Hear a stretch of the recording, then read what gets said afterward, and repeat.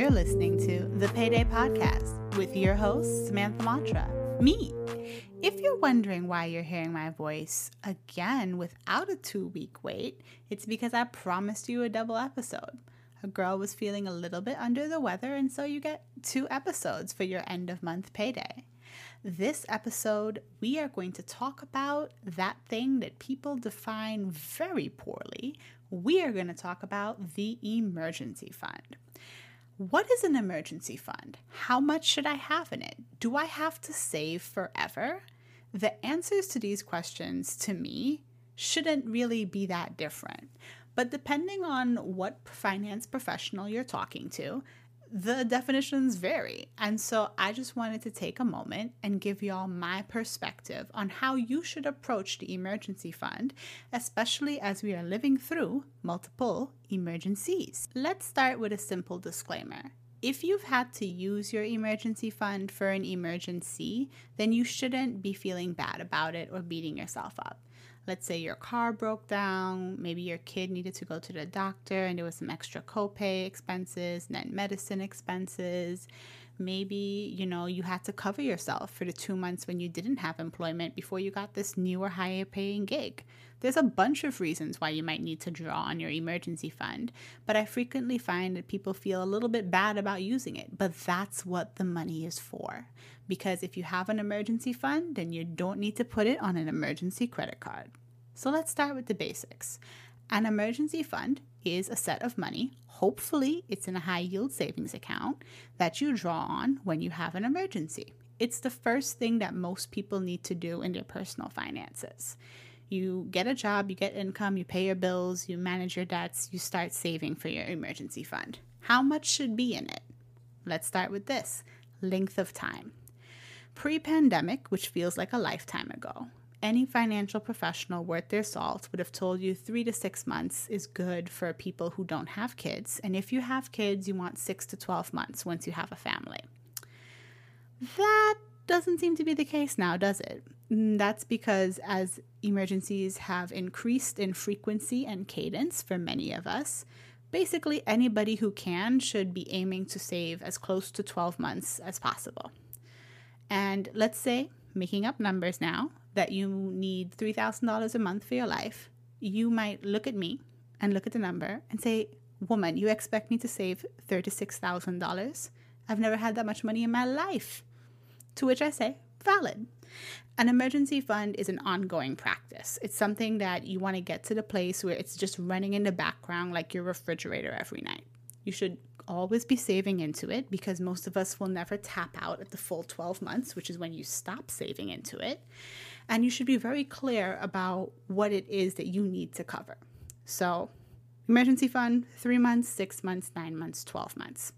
In general, you really need to be aggressive until you get to the 3-month mark.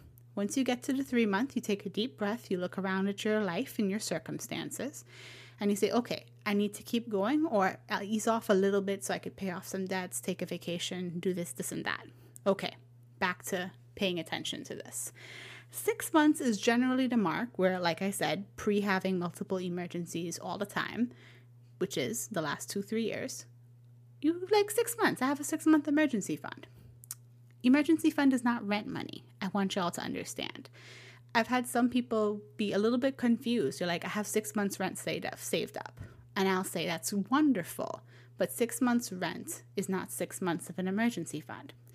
An emergency fund is your fixed expenses. So all of your expenses that basically say to save them every month, like rent, like subscriptions, like internet, cell phone bill, utilities, all the numbers that are the same every month, fixed expenses, plus your variable expenses.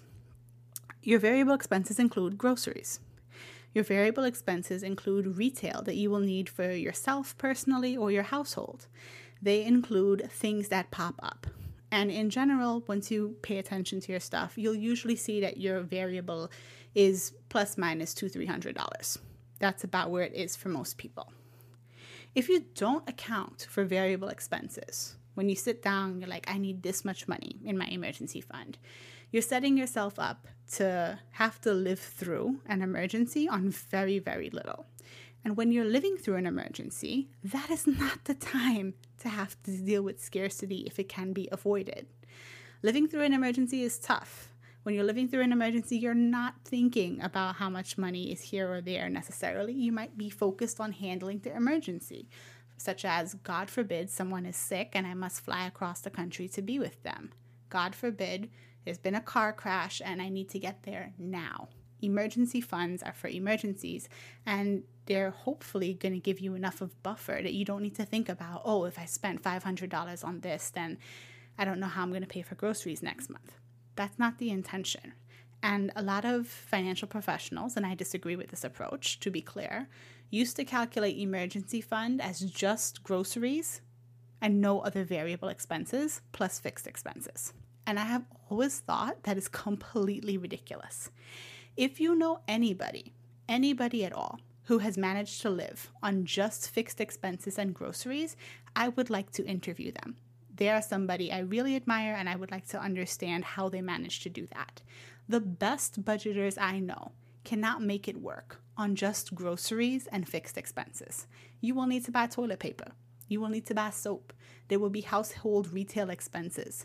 There will be birthdays. And when things are dark, you're going to want to celebrate harder. Sometimes that's the way we get through dark times.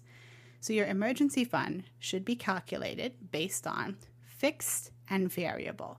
What is my average fixed and variable expenses in a month? You need to know the answer to that question in order to calculate a proper emergency fund. So fixed, variable, we have an average. We've looked at our life across a calendar year. What is the other really important number here? The other really important number is debt minimums. So let's say you have a credit card or a private student loan and there's a minimum payment on that. Maybe you're paying more than the minimum, right? Maybe your credit card payment is $50 and you're paying $100 or $150 every month to pay it down a little bit quicker. The point is that in an emergency where you don't have income or you have other things to handle, you need to make sure your minimums are handled, because you might need the extra money that you are paying on that particular debt to handle X emergency that has popped onto your plate. So your emergency fund should be 3 numbers that you are using to calculate it. It should be your fixed expenses, your variable expenses, and your debt minimums. When you add those numbers together, you have a number that is your average life cost without savings, because you're not going to save in an emergency 99 times out of 100.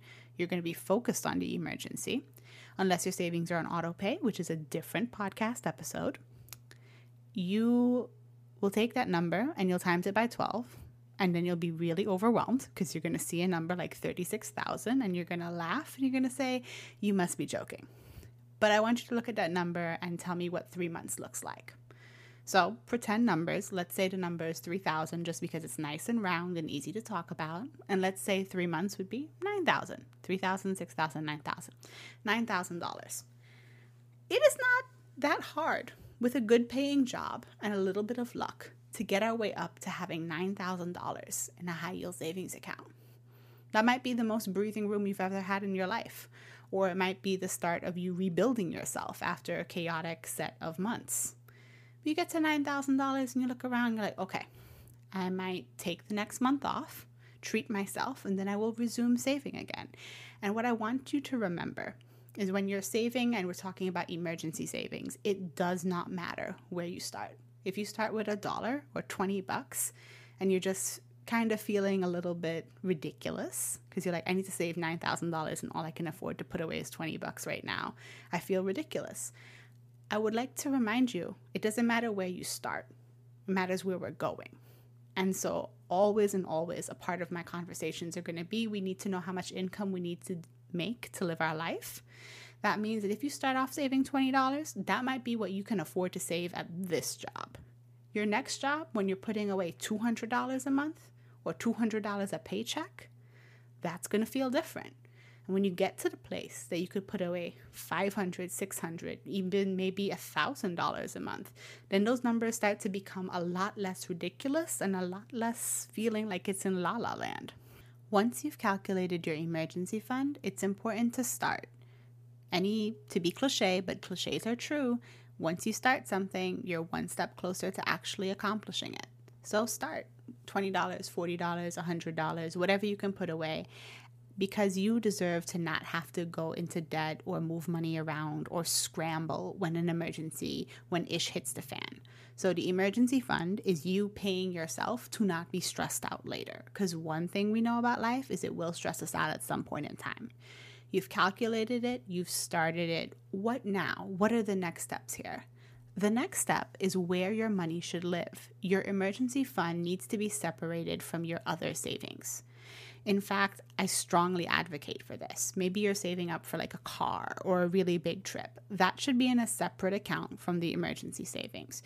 You should be able to glance at the account and without doing math on the back of an envelope or having to do the mental math in your head, know exactly how much you have to weather whatever storm is coming your way. And that money, the emergency fund money, should live in a high yield savings account. Pre-pandemic, and I know y'all are tired of hearing me say that word, but it matters, context. High yield savings rates almost kept up with inflation. They were 1.8, they were 2%. You didn't really lose much money from keeping, quote unquote, your money in a bank account. Now the rates are 0.5, 0.6, 0.4%. It doesn't matter. Eventually the rates will come back up. It'll take their time coming back up, but they will. And that's where the emergency fund money should live, because the high yield savings account will give you a little bit of money back, $1, $2, $3, $5, $10, $20, $200 back on the money that you worked for. And money that you didn't have to work for is good. It's not an investment account. It doesn't function as an investment account. It's FDIC insured bank accounts. That's the stable place to put it. And emergency fund money should not be in the stock market. Because, to be very simplistic, if an accident happens on a Friday and the markets are closed until Monday, how are you accessing that money? It's far too volatile also for emergencies when you need cash on hand with an immediacy.